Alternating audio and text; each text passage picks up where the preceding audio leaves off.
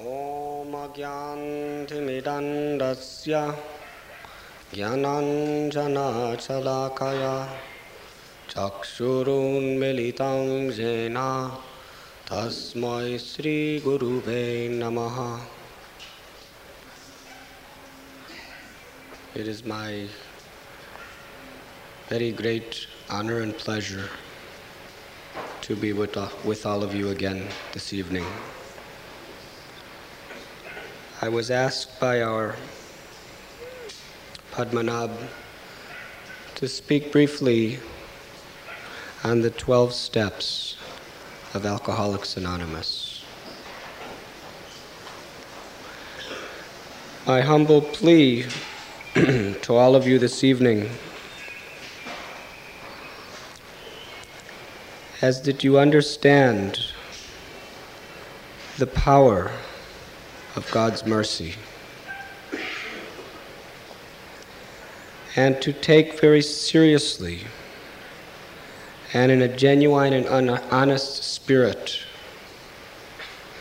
the 12 steps of recovering from this very, very horrible disease of alcoholism. You know, in fact, the very tendency that leads one to the suffering condition of alcoholism is the tendency that leads people of all walks of life to the various causes of bondage and sufferings in this world. When we take our life in our own hands, when we try to act independent of the will of God, that in fact is the basic root cause of all ignorance and all suffering and all bondage in this entire creation. In the Bible we read about Adam and Eve. They were created perfect by God, and they were given a perfect facility to enjoy as long as they lived according to their natural condition in harmony with His divine will. But when they decided to direct their life independent of the will of God, take their life and their destiny in their own hands, all their sorrows, all their troubles, all their problems began at that time. God told them, you can enjoy everything within the Garden of Eden to your heart's content, except that apple is meant for my enjoyment.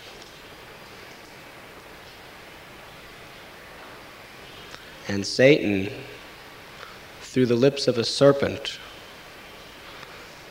whispered into the heart of Eve, eat the apple, because if you eat the apple, you can become as good as God.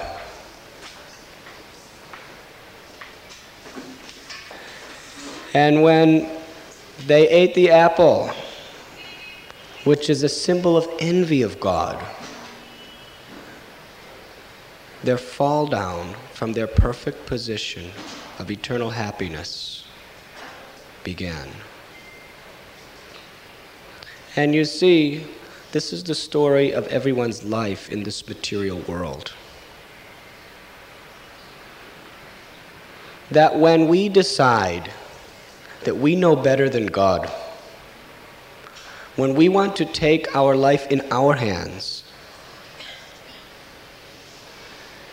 and disregard the will of God, when we feel we have the power and the control to lead our own destiny and take our life out of the hands of God, that is the root cause of all bondage and all suffering.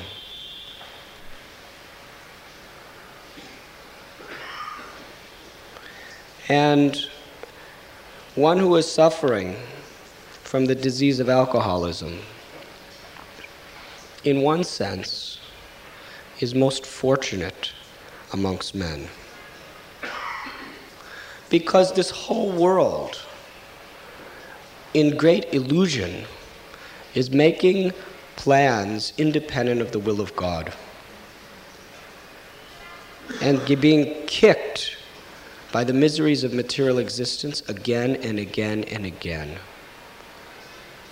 And they never really sober up from this intoxication of false pride to really try to humble themselves again before the supreme will of God. But one who is in the most downtrodden and helpless condition, such a person is forced by his circumstances to admit to himself and to admit to God that without your mercy, there's nothing I can do. I say forced, but we are forced into a position of suffering, but we are never forced to turn to God. Although the miseries of material existence and the most hopeless conditions of life is the best possible opportunity to turn to God. Many of you have seen Mahabharata on the television. 2 weeks back, we saw the predicament of Draupadi. The predicament of Draupadi is the predicament of everyone in this material world.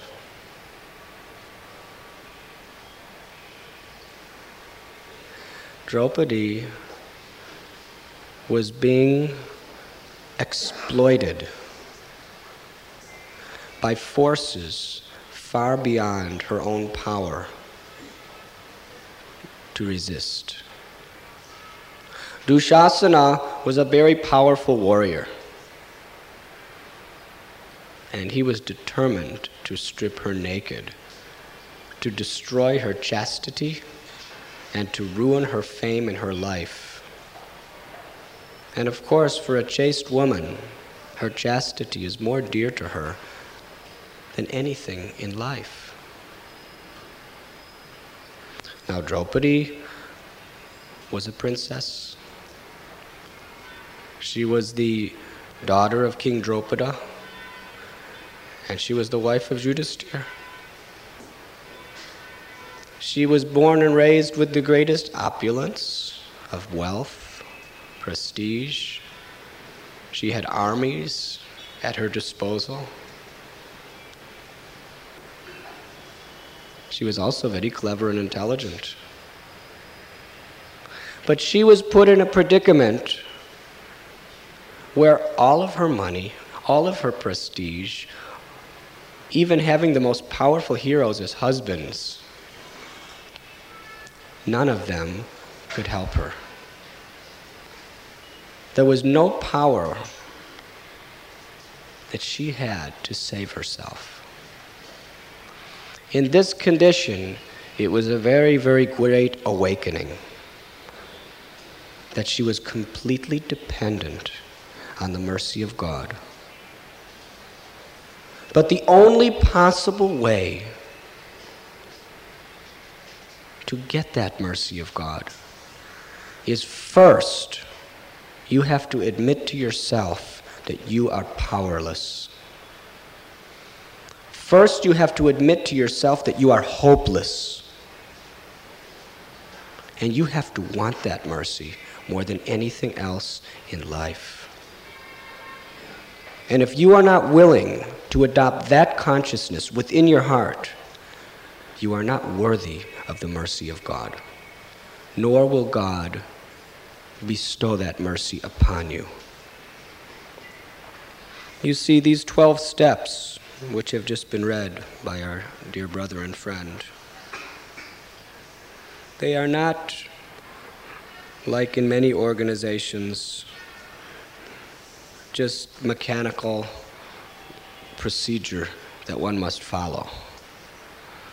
But these are steps that must be pondered upon within the core of our heart.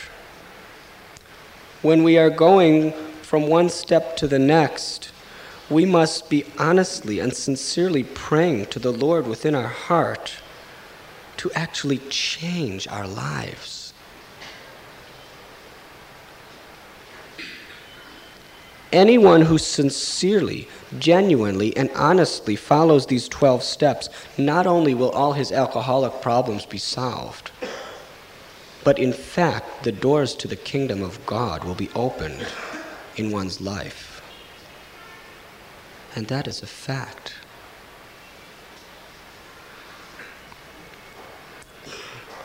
The first step is we admitted we were powerless over alcohol, that our lives had become unmanageable. We came to believe that a power greater than ourselves could restore us to sanity. And we made a decision to turn our will and our lives over to the care of God as we understood Him. False pride is the greatest enemy in this world. It is the root cause of all sin, and it is the root cause of all suffering. The fact is, without the help of God, we cannot even exist for 1 second. If God does not supply the air, if God does not supply the sunshine, if God does not supply rain, we cannot live for a moment. The fact is, the truth is, we are totally depending on the mercy of God at every stage of our life. This is the universal principle of religion, to understand our full dependence on God, to recognize that, to recognize our helpless condition, to recognize our endless weaknesses. The fact is, we are all weak. And one who considers himself strong is in the greatest illusion, and he is the weakest.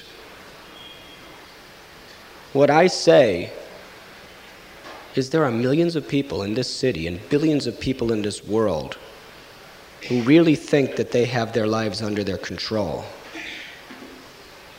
But the alcoholics in this room have a much deeper strength in their life than practically 99% of this world, because they understand the truth of their own weakness. They are not illusioned and intoxicated by the misconception that they can manage their own lives.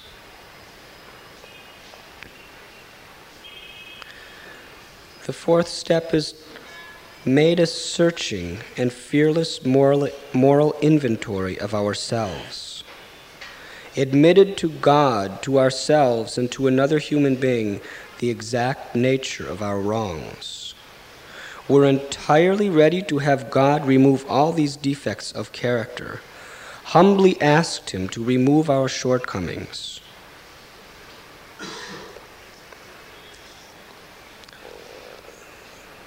Of all qualities, there is no more glorious quality than humility.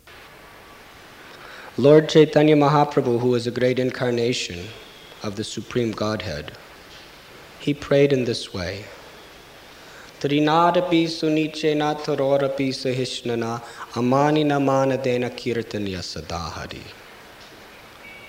That one should consider oneself more humble than a blade of grass. One should be more tolerant than a tree. One should be ready to offer all respect to others and to expect no respect for oneself.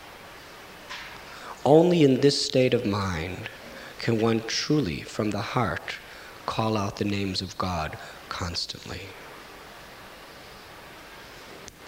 Unless we humble ourselves, unless we empty ourselves, we cannot actually approach the Supreme Lord.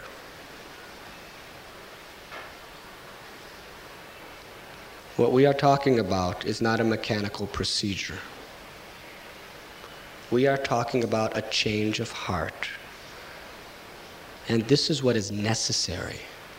This is what is essential to overcome the sufferings of the problems in this world. Factually, alcoholism is one of the most deadly diseases on the face of this earth.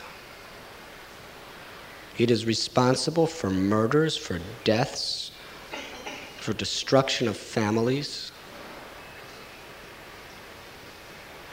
In the country I am from, I can speak with more information.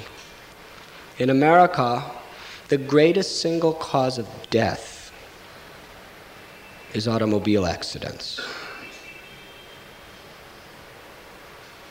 And 80% of all serious automobile accidents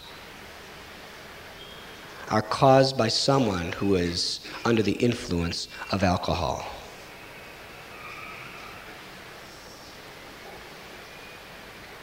Alcohol is the biggest murderer in America. And when you become an alcoholic, you are embracing and becoming a friend of the most notorious murderer on earth. And you are thinking it will give you some relief, some solace, some happiness. In America, every 2 marriages end in divorce. And most of the divorces are due to problem of either alcoholism or drug abuse. Essentially, drug abuse and alcoholism is the same thing.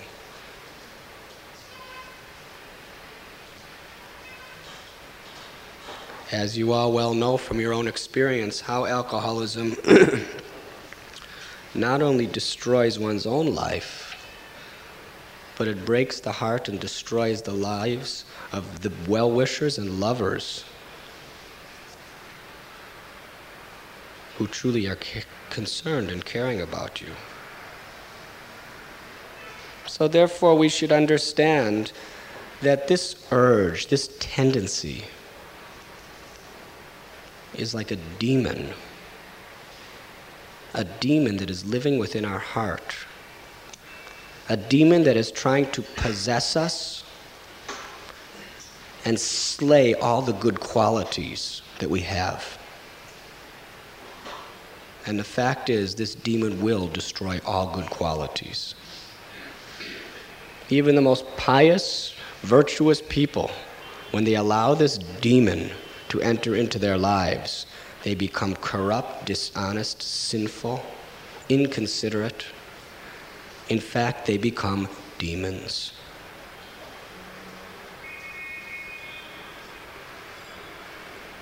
We have to understand the strength and the nature of the enemy that is living within us. And we have to understand that this demon is so powerful that it is causing havoc throughout the entire earth. And we have to understand that we are very tiny and weak, and we have absolutely no defense against this all-powerful demon within us. But in all the great scriptures of the world, we find that the great saintly persons, with the strength of God behind them, they can destroy all demons. Just like when Ramchandraji appeared in this earth, Ravana was a great demon. He was causing havoc and fury throughout the land, and nobody could overcome him. Even the demigods had to respectfully surrender to his powerful will. But when the demigods and the sincere souls called upon the Lord to save them from this demon, then Lord Ramchandra appeared. and he slayed the powerful Ravana, and again created prosperity on earth. Similarly, when Kamsa and the other great demons were creating a burden on earth, there was nobody that could overcome their influence. So again, the saints, the sincere innocent persons, and the demigods, they all prayed to God, please save us from these demons. And Lord Sri Krishna appeared as the son of Vasudeva and Devaki, and he slayed all the demons on earth, and again established dharma, righteous life, piety, and spiritual principles. Similarly, Hiranyakashipu was such a powerful demon, he overcame the entire universe. It wasn't until Prahlad, the innocent child, prayed to the Lord for protection that the Lord came and destroyed this demon who was unconquerable by any other means. How on so many occasions he found people who were hopelessly and helplessly possessed by ghostly demons. And family members and all people of society were helpless to help such a person. But on the authority of God, Jesus ordered those demons to leave, and that demon had to leave. So know that this addiction, this influence, is due to the presence of the most all-devouring demon on earth who's living in your heart. And the fact is, you are hopeless and you are helpless on your own to resist in any way, shape, or form from the power of this demon. This demon is very, very clever. Sometimes he will allow you to appear to be successful in overcoming him, only to infatuate you by that false pride, so at the least expected moment he could smash you down and give you the full realization that you are his slave.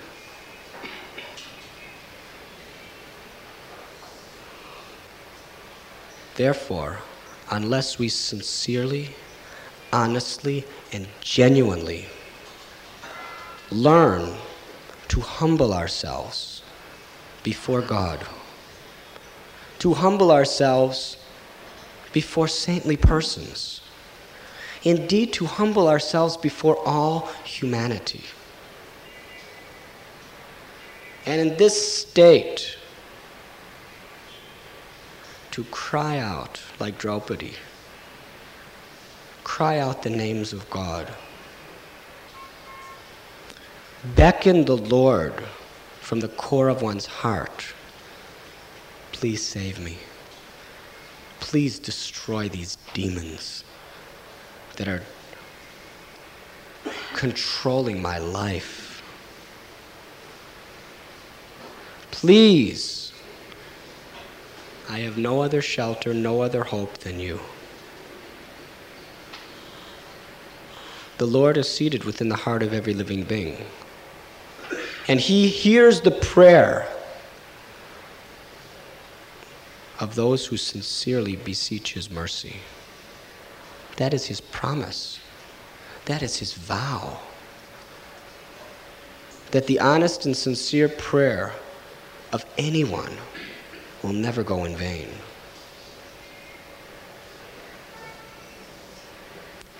The Lord is sometimes called Patita Pavana.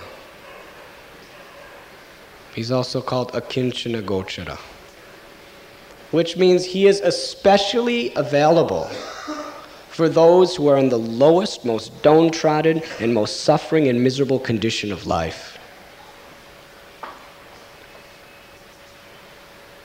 Because those persons have the best opportunity to truly humble themselves and call out, my dear Lord, from this day I am yours. You take me, you pick me up. I am in your hands.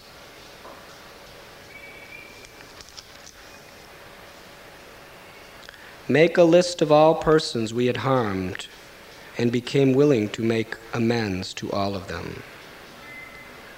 Made direct amends to such people wherever possible, except when to do so would injure them or others. You see, it is a very difficult thing to admit before other men that we are wrong. But factually, this is one of the greatest strengths in life. To a materialistic person who is completely infatuated by illusion, to admit that you're wrong is a weakness. But for one who is in knowledge, the ability to admit that you're wrong is the greatest strength.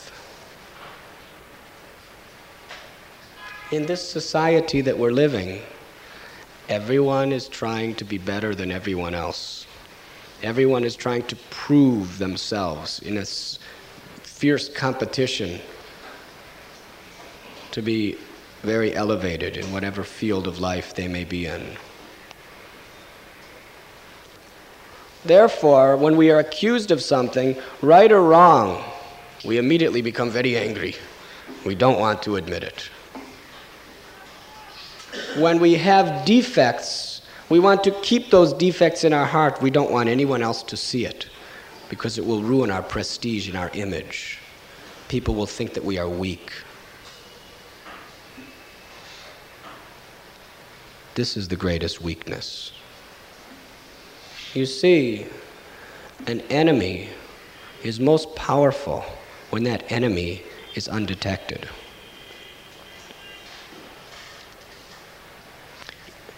In warfare, military science, Bhishma explained to Maharaj Yudhisthira that the greatest strength that you have is to have good spies.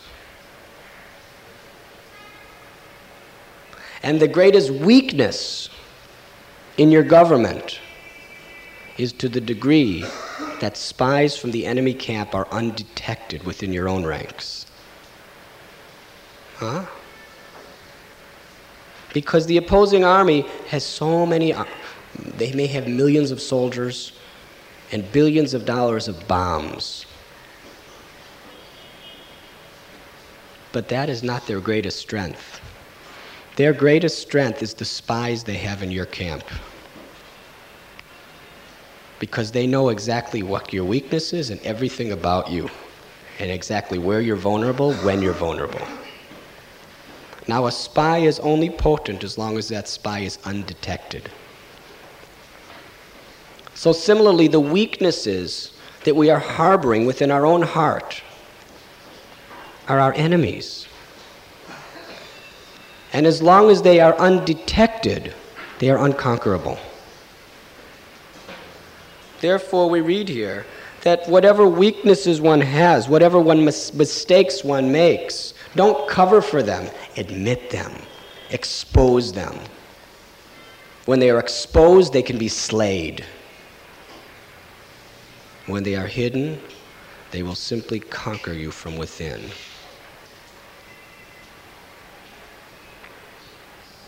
Continue to take personal inventory, and when we are wrong, promptly admit it.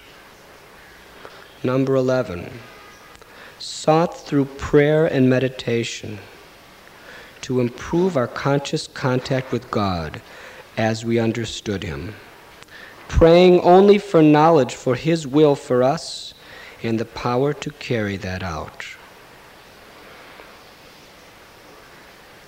We must, in the process of taking shelter of the Lord, honestly and sincerely accept a spiritual process. We are not speaking of a sectarian religious organization, but we are speaking of taking a particular inspiration from a particular guru, sadhu, or religion, whatever that may be, and following it. All the great prophets, all the great yogis, all the great gurus, they have taught in essence the same essential process of how to approach God. Through humbling ourselves, through offering prayers, through meditation, and of course, of all forms of meditation, recommended in all the great scriptures of the world, there is none so powerful as chanting the holy name of God. The Bible describes, chant the name of God and you will be saved. Hallowed be the name of God. In the Quran it is described that the all-powerful beneficial name of Allah should be on the lips of all who practice Islam, surrender to God. And in the Vedas, it is very strongly ordered for all living beings in this Kali Yuga. Harinama, Harinam, Hariname Bakebalam Kalo Nasteva Nasteva Nasteva Gatiranyata.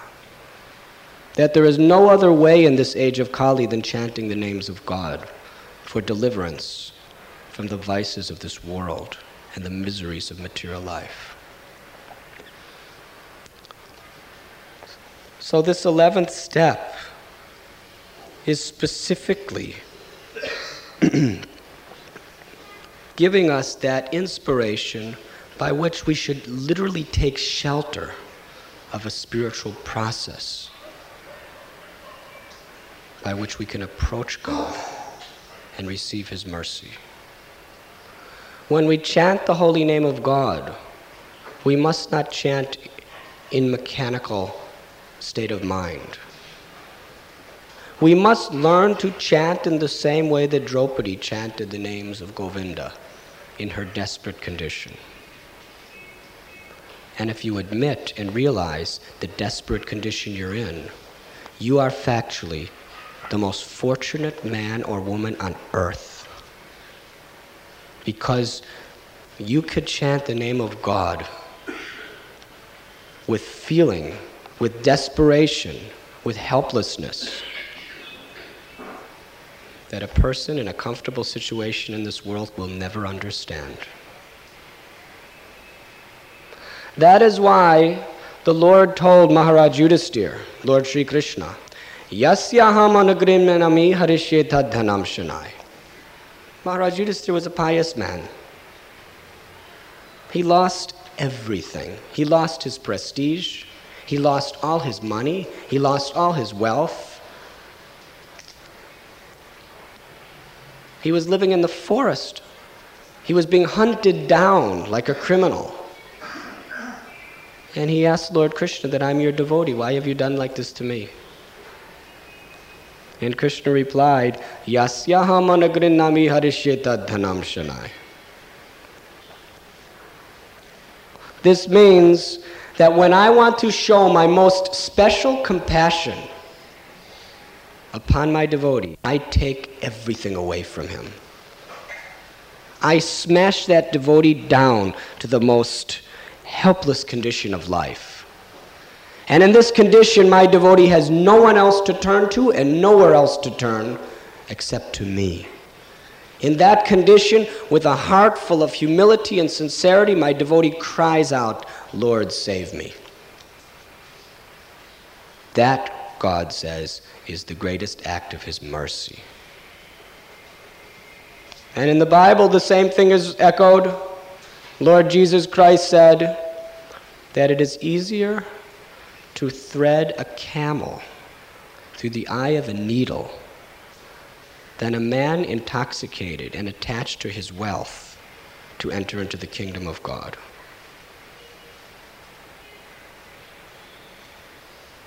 And that is a fact. It is the greatest fortune from a spiritual point of view to be in a hopeless and helpless condition. But the question is, will we take advantage of that fortune? If we take advantage of the fortune and with a genuine change of heart change our life, cry out for God, and surrender to God, then our path back to the spiritual world is opened wide. But in this condition of destitute and misery, if we do not take the opportunity to cry out for God, then we will simply suffer more miserable than anyone else on earth. Now, most of you in this room, you have the good fortune of being faced with this reality, and this is your choice. Either you will humble yourself, change your heart, and genuinely, honestly turn to the saints, turn to those who can give us spiritual direction, turn to God and cry out His holy name, and be the most fortunate people in all of creation. Have the supreme blessings of the Lord within our life. That is one choice.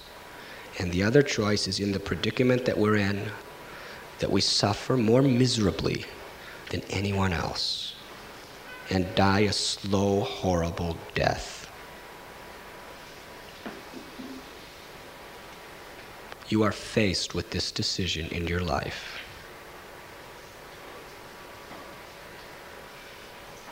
You, in your predicament, have the opportunity to be the most fortunate or the most unfortunate. The most peaceful and blissful or the most utterly miserable. And for someone in your conditions, there's not much in between. It's one or the other. Either you surrender or you suffer miserably.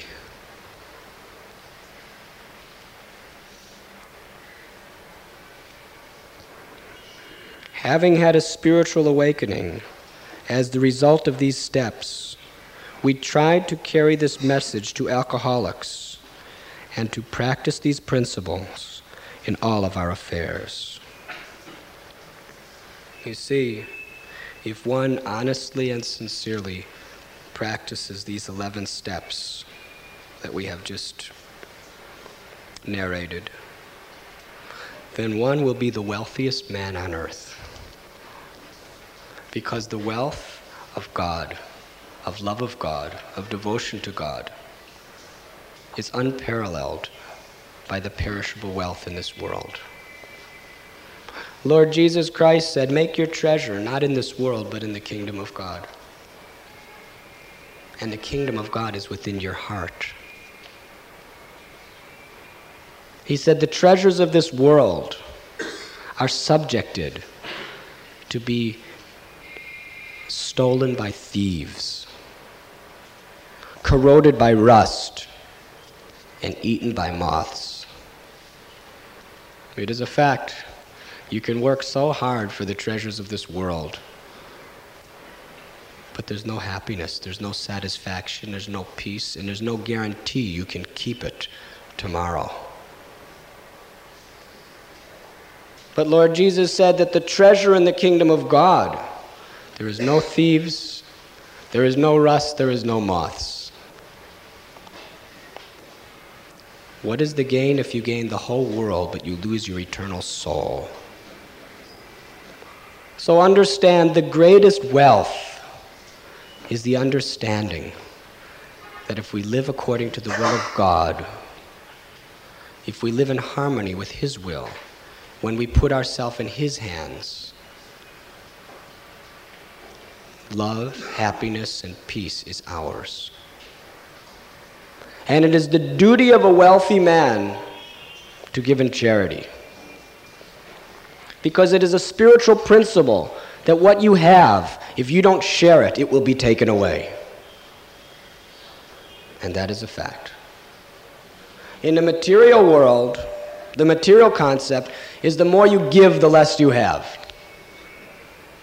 But in spiritual mathematics, the more you give, the more you have to give. And the more you try to take, the less you have.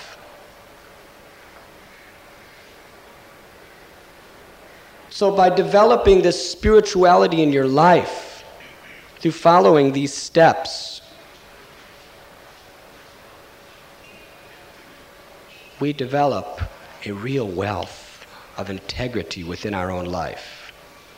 Now, in order to maintain and reinforce that wealth, we must be constantly giving that wealth in charity to those in need.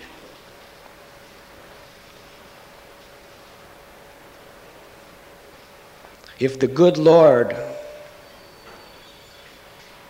and those who are acting as his representatives have saved you from a desperate problem in life and picked you up, it is your obligation, it is your debt that you must return that same favor to anyone else possible that you can. In giving, we receive.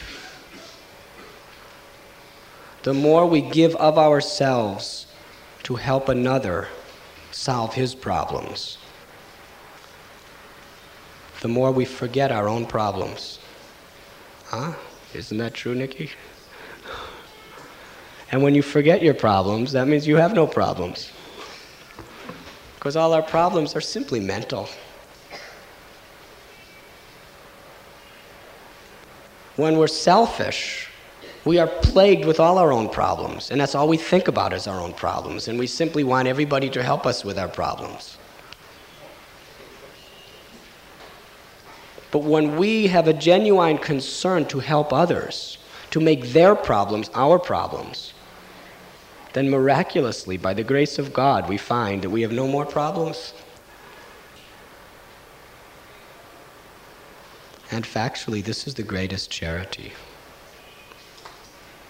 To heal a sick man, to feed a hungry man, that is piety. That is a very good charity. But the greatest charity, the supreme charity, is to help uplift a suffering, conditioned soul and bring him closer to God. These 12 steps, which are the very essence and basis of the philosophy of Alcoholics Anonymous, are a glorious light to illuminate this world. Because essentially it is the basic principles of all the great religions of the world that is being presented in a very beautiful, non-sectarian way. Internalize, meditate on what each of these steps truly means to your life. Do not be superficial. Understand the grave need and the great opportunity that is before us.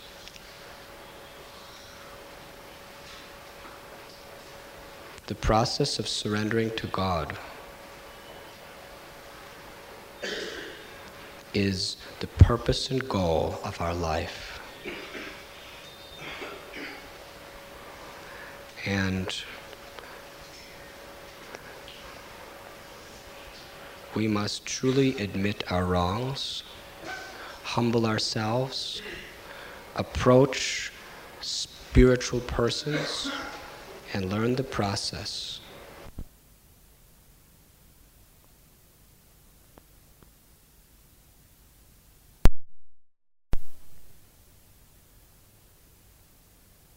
Of God.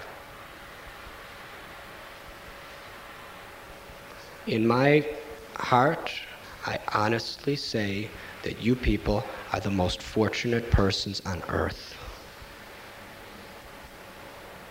Because the reason why you're in this room is you're admitting your weaknesses and you're crying out to God to save you. If you go to church, if you go to mosque, if you go to temple, most people are doing their pujas very ritualistically. They're attending their services because it's their family tradition. They're not really crying out. Therefore, God is not really responding to their prayers, to their rituals, or to their pujas. It's mechanical. In most cases, a person's religious or spiritual life is just an addition to the rest of their life. It's just one particular aspect of their life that I go to church on Sunday. I go to temple on Sunday. I do my puja every morning. I chant my malas every morning. And I do all these other... This is one aspect of my life. But you see, the problem that you have, you are in a corner where in order to solve this problem, your relationship with God cannot be an aspect of your life. It cannot be a ritual. It cannot be a tradition. It has to be the deciding factor of life or death. You are in a position where you have to know that putting yourselves 24 hours in the hands of God is your only hope for survival. Huh? Therefore, you are the most fortunate people on earth. The question is, will you accept the good fortune, or will you reject it? Will you surrender to God, or will you simply cause pain to all your loved ones, crucify yourself by dying a miserable death? That is your choice. And God is so kind that He is willing to take the risk of putting you in this predicament just to give you the opportunity of attaining the highest. So I pray to the Lord, Sri Krishna. I pray that all of you, moment after moment, make the right decision. I pray that the blessings of the Lord may be accepted in your hearts. Know that the blessings of God are already upon you. It's not a question of asking the Lord for His blessings. The blessings are already upon you in full. The prayer is, my Lord, please give me the humility to accept this blessing in my life. Become your devotee. And allow your will to direct my life for all eternity. Thank you very much.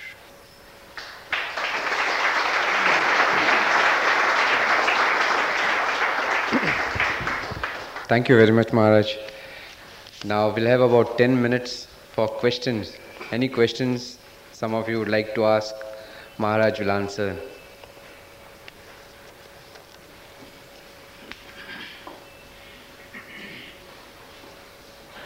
Maharaj, I just want to know more about the third step.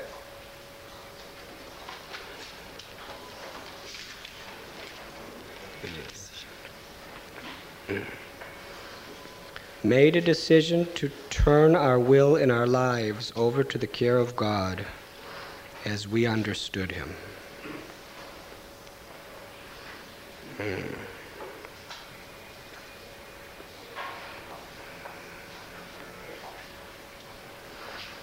As I was explaining,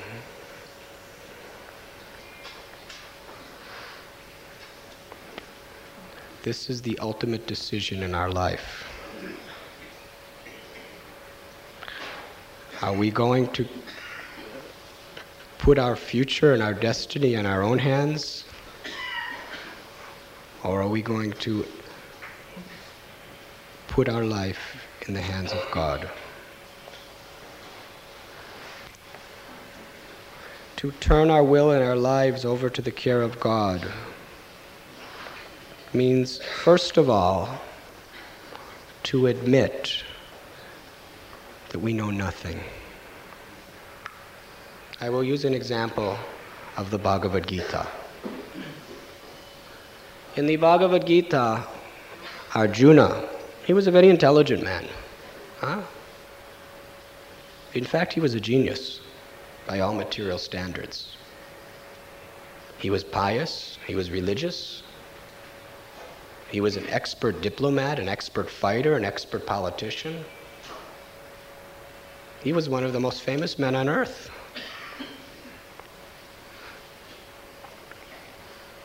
Arjuna was on the battlefield of Kurukshetra. And he was situated between two armies. One represented Dharma and one represented Adharma.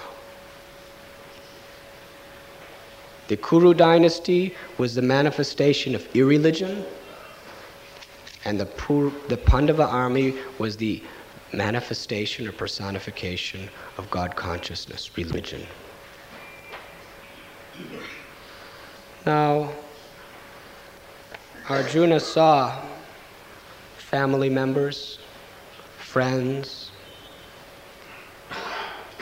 his own teacher, on the opposite opposing force of the Kuru army.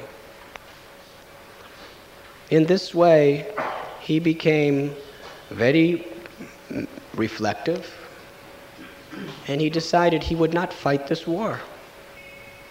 He decided he would leave the battlefield. He would run from this horrible dilemma or crisis that was before him in life. This is the nature of all of us. We want to run from the crises in life. This is one of the reasons people turn to alcohol. They face crises in their life and they don't want to face it. They don't want to admit the situation that they're in and fight. They want to forget it and escape by some artificial process. So Arjuna was like that. He wanted to run away. And he began to speak very nice logic and philosophy to Krishna. Why he's not going to fight. As long as Arjuna was presenting himself as a very learned man, Krishna had nothing to say to him. Because God never interferes with our independence. But then, through the course of his mind's ever-changing nature, Arjuna realized that he was in a completely miserable, bewildered, and confused state. And then he turned to Krishna. Karapanya doso pahata swabhava prachchami tvam dharma samutacheha yachtreyasya nishchitam bruhitan me shishyasti hamsari mam tvam papanam. My dear Lord, I am confused about my duty. I have lost all composure because of weakness. I do not know what is to be done and what is not to be done. I do not know what is religion and what is irreligion. I cannot even hold my bow. My mouth is parched dry. My limbs are trembling and I'm pale white. Now I am your disciple, please instruct me. Krishna remained silent until Arjuna came to this conclusion, until he decided that I know nothing, now let your will be done. And what was Krishna's first words to Arjuna? When Arjuna, in this confused and bewildered state, admitted his frailty, admitted his uselessness to solve his own problems, and surrendered to God, at that time, Krishna smiled. Because he knew, now I can help my devotee. Before then, there's nothing I can do to help him. And Krishna's first words, Asocyananvasochastvam pragyavadamshta bhashasi gatasam agatasam sta nanu sochanti pandita. He said, Arjuna, while speaking learned words, you are actually revealing yourself to be the greatest fool. You're lamenting for that which is not worthy of your grief. Until Arjuna made the decision that he was going to admit that he is fool number one, that he knows nothing, that he's helpless and hopeless, and turn to God genuinely and honestly for direction, he could not be saved. He could not be helped. And that is the decision that every one of us has to make. It is not a question of just going along with the procedures of the Alcoholics Anonymous. It's a question of, from the bottom of our heart, making this decision in our life, that I'm a fool, I know nothing, and I desperately need the guidance of God and His devotees. That is the beginning of our spiritual life. In the Bible, because I know many of you are Christians here today, we find that the Pharisees at the time of Lord Jesus, they were very expert at chanting mantras. They were very expert at performing the rituals in the synagogue of the Temple of Solomon. They were very, very proficient at making the offerings, the burnt offerings to the Ark of the Covenant. They were very well respected by all the religious Jews of the day.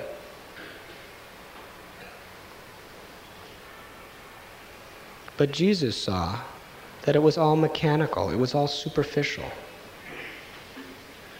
Therefore, He condemned them. He told them that you have a form of religion, but you have forgotten this power and spirit behind it. And there was a low-class, sinful woman who was a prostitute. And in those days in Jerusalem, a low-class prostitute was lower and worse than an untouchable in today's society in India. No decent, respectable man would be seen talking to or going near such a person. Right in the presence of the Pharisees, this prostitute came to Jesus. And she was so repentant for the sins that she had committed. She was so genuinely and honestly considering herself so low, so ignorant, and so sinful that she was totally begging Jesus, take my life, take control of my life. I'm surrendered to you. And she was crying so much that with the hair from her head, she began to bathe Jesus' feet with her tears.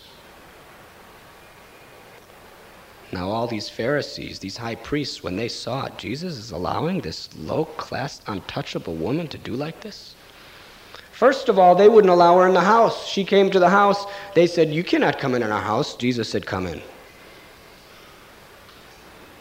And they condemned Jesus Christ for allowing this prostitute to do this.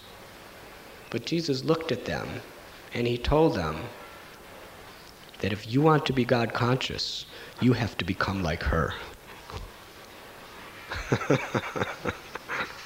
Now, to tell high priests, gurus, to become like a prostitute and untouchable, it was a very great blow to their ego. This is one of the reasons why they didn't like Him. But it is a fact. She had made that decision in her life, that I am so low and so downtrodden and so ignorant, I cannot save myself, my dear Lord. Please save me. I am yours. From this day, I am yours. Until you make that decision in life, all your spiritual rituals, all your spiritual processes are all superficial. That was the beginning of Arjuna's spiritual life. It is only when we come to that conclusion that we have opened our heart to receive the mercy of God. Does that answer your question? Is there any other questions? Any other question? Yes, sir. Maharaj, if you could tell me a little about this taking up an inventory, I mean, in your this thing, personal inventory with say 4. Made a searching and fearless moral inventory of ourselves. This means you shouldn't look for the good qualities in yourself.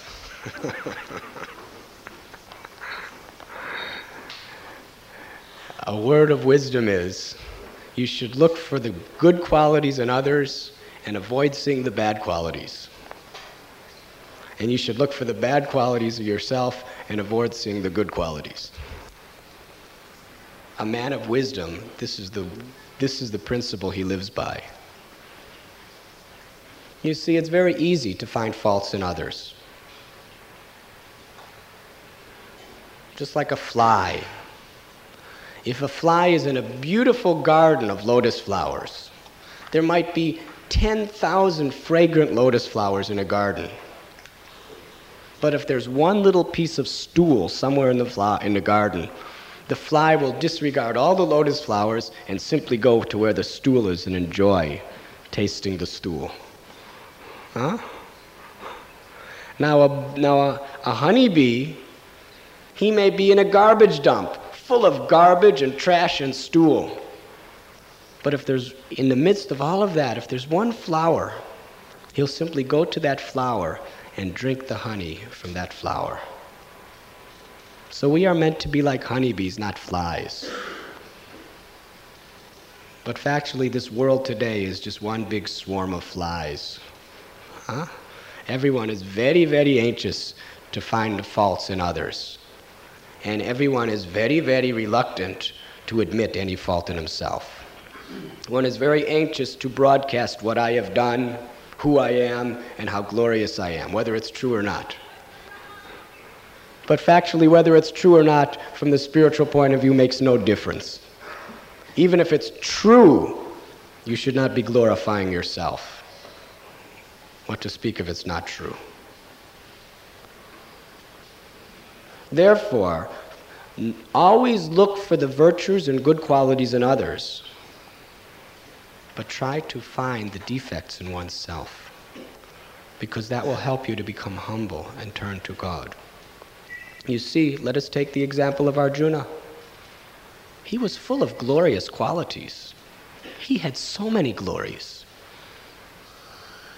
He had so many attributes which were respected and worshipable. And as long as he was thinking he had any of those attributes, he could not turn to God.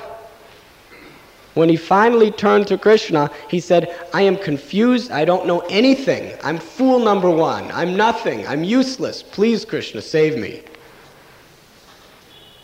In the Chaitanya Charitamrita, there's a story of Sanatana Goswami. He was the most learned man on earth.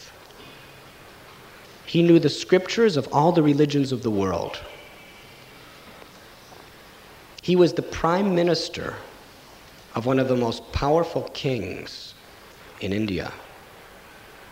He had incredible wealth, power, and prestige.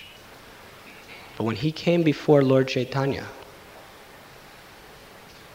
he prostrated himself.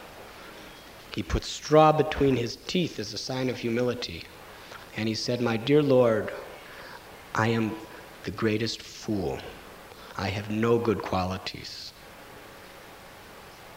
I'm a sinful man. And the most sinful quality I have is that people praise me as being great and learned, and I am so sinful that I believe them. But in fact, I'm suffering, and I don't know how to get out of this suffering. I don't know who I am or where I'm going, and I don't know God. So therefore, I am fool number one. Please instruct me, I take shelter of you. So take a personal inventory means we have to be honest with ourselves. We have to see how we are cheating ourselves daily. And we have to admit it. We have to see how we are cheating others, even our near and dear ones, daily, and we have to admit it. We have to see how we are lying to ourselves and lying to the world and admit it. And believe me, there's a huge stock of inventory within the hearts of all of us. Is it not true? We have to realistically and honestly understand what our real position is in this world and stop trying to fool ourselves and stop trying to fool others. Because you cannot fool God.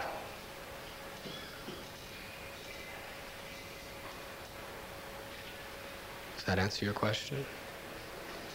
Yes. May I ask you? You see, in step 11, we are exhorted to Huh? in prayer and meditation to invoke knowledge of God's will. Does he have a universal will, or is it a will that is non-disclosed so that we have to necessarily seek it and also request for his power to carry out that will? His will is universal. God's will universal, or is it specific? His will is universal. Then why do we have to seek it? Let me continue. His will is universal, but it must be specifically revealed to each aspiring devotee to understand it.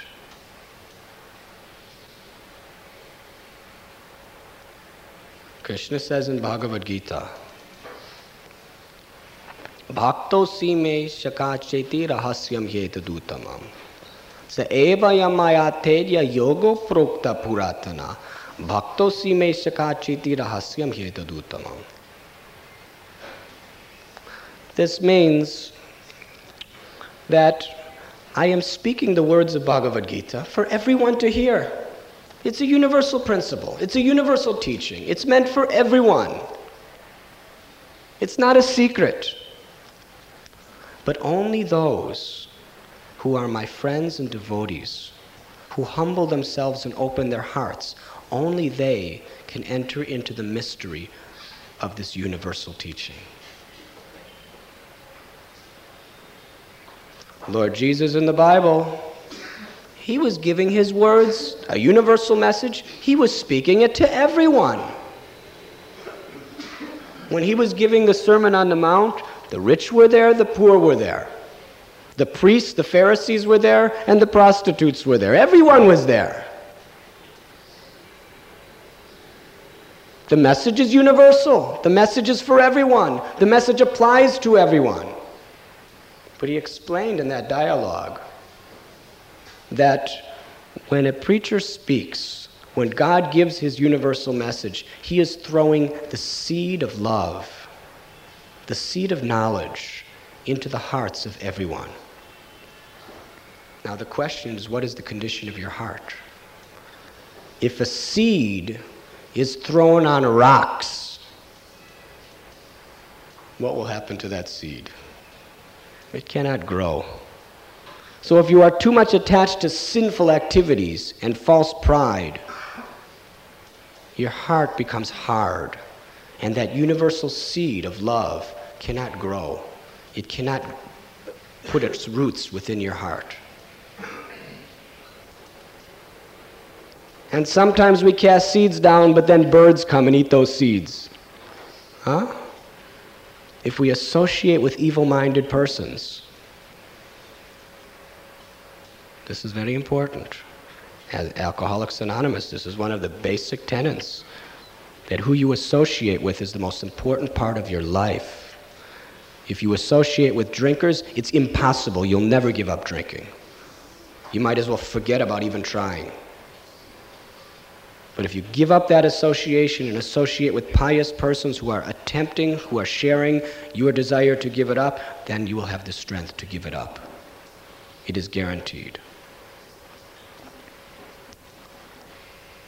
So if you associate with evil-minded, materialistic people, envious people, then that seed will simply be devoured like birds.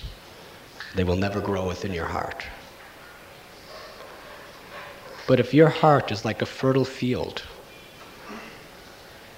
then that seed will immediately put its roots, and the flower of love will very soon grow. So the seeds are being cast universally for everyone, but the receptivity of our heart determines whether it will grow, whether it will be understood, or whether it will not. So we have to cultivate our heart. And associating with saintly persons, giving up envious, materialistic association, chanting the names of God, living according to religious principles, and most important, humbling ourselves, genuinely humbling ourselves before God, and crying out for His mercy. That makes our heart a fertile field by which that seed of knowledge will be understood, and that seed of love will grow. Do you understand? The principle is universal, but God reveals Himself according to how you humble yourself before Him. Jesus said, "The meek shall inherit the earth." Is there any other questions? Yes. You said we are comets are fortunate in a sense. Can you elaborate on that? I already did elaborate, but if you want me to elaborate. A little more.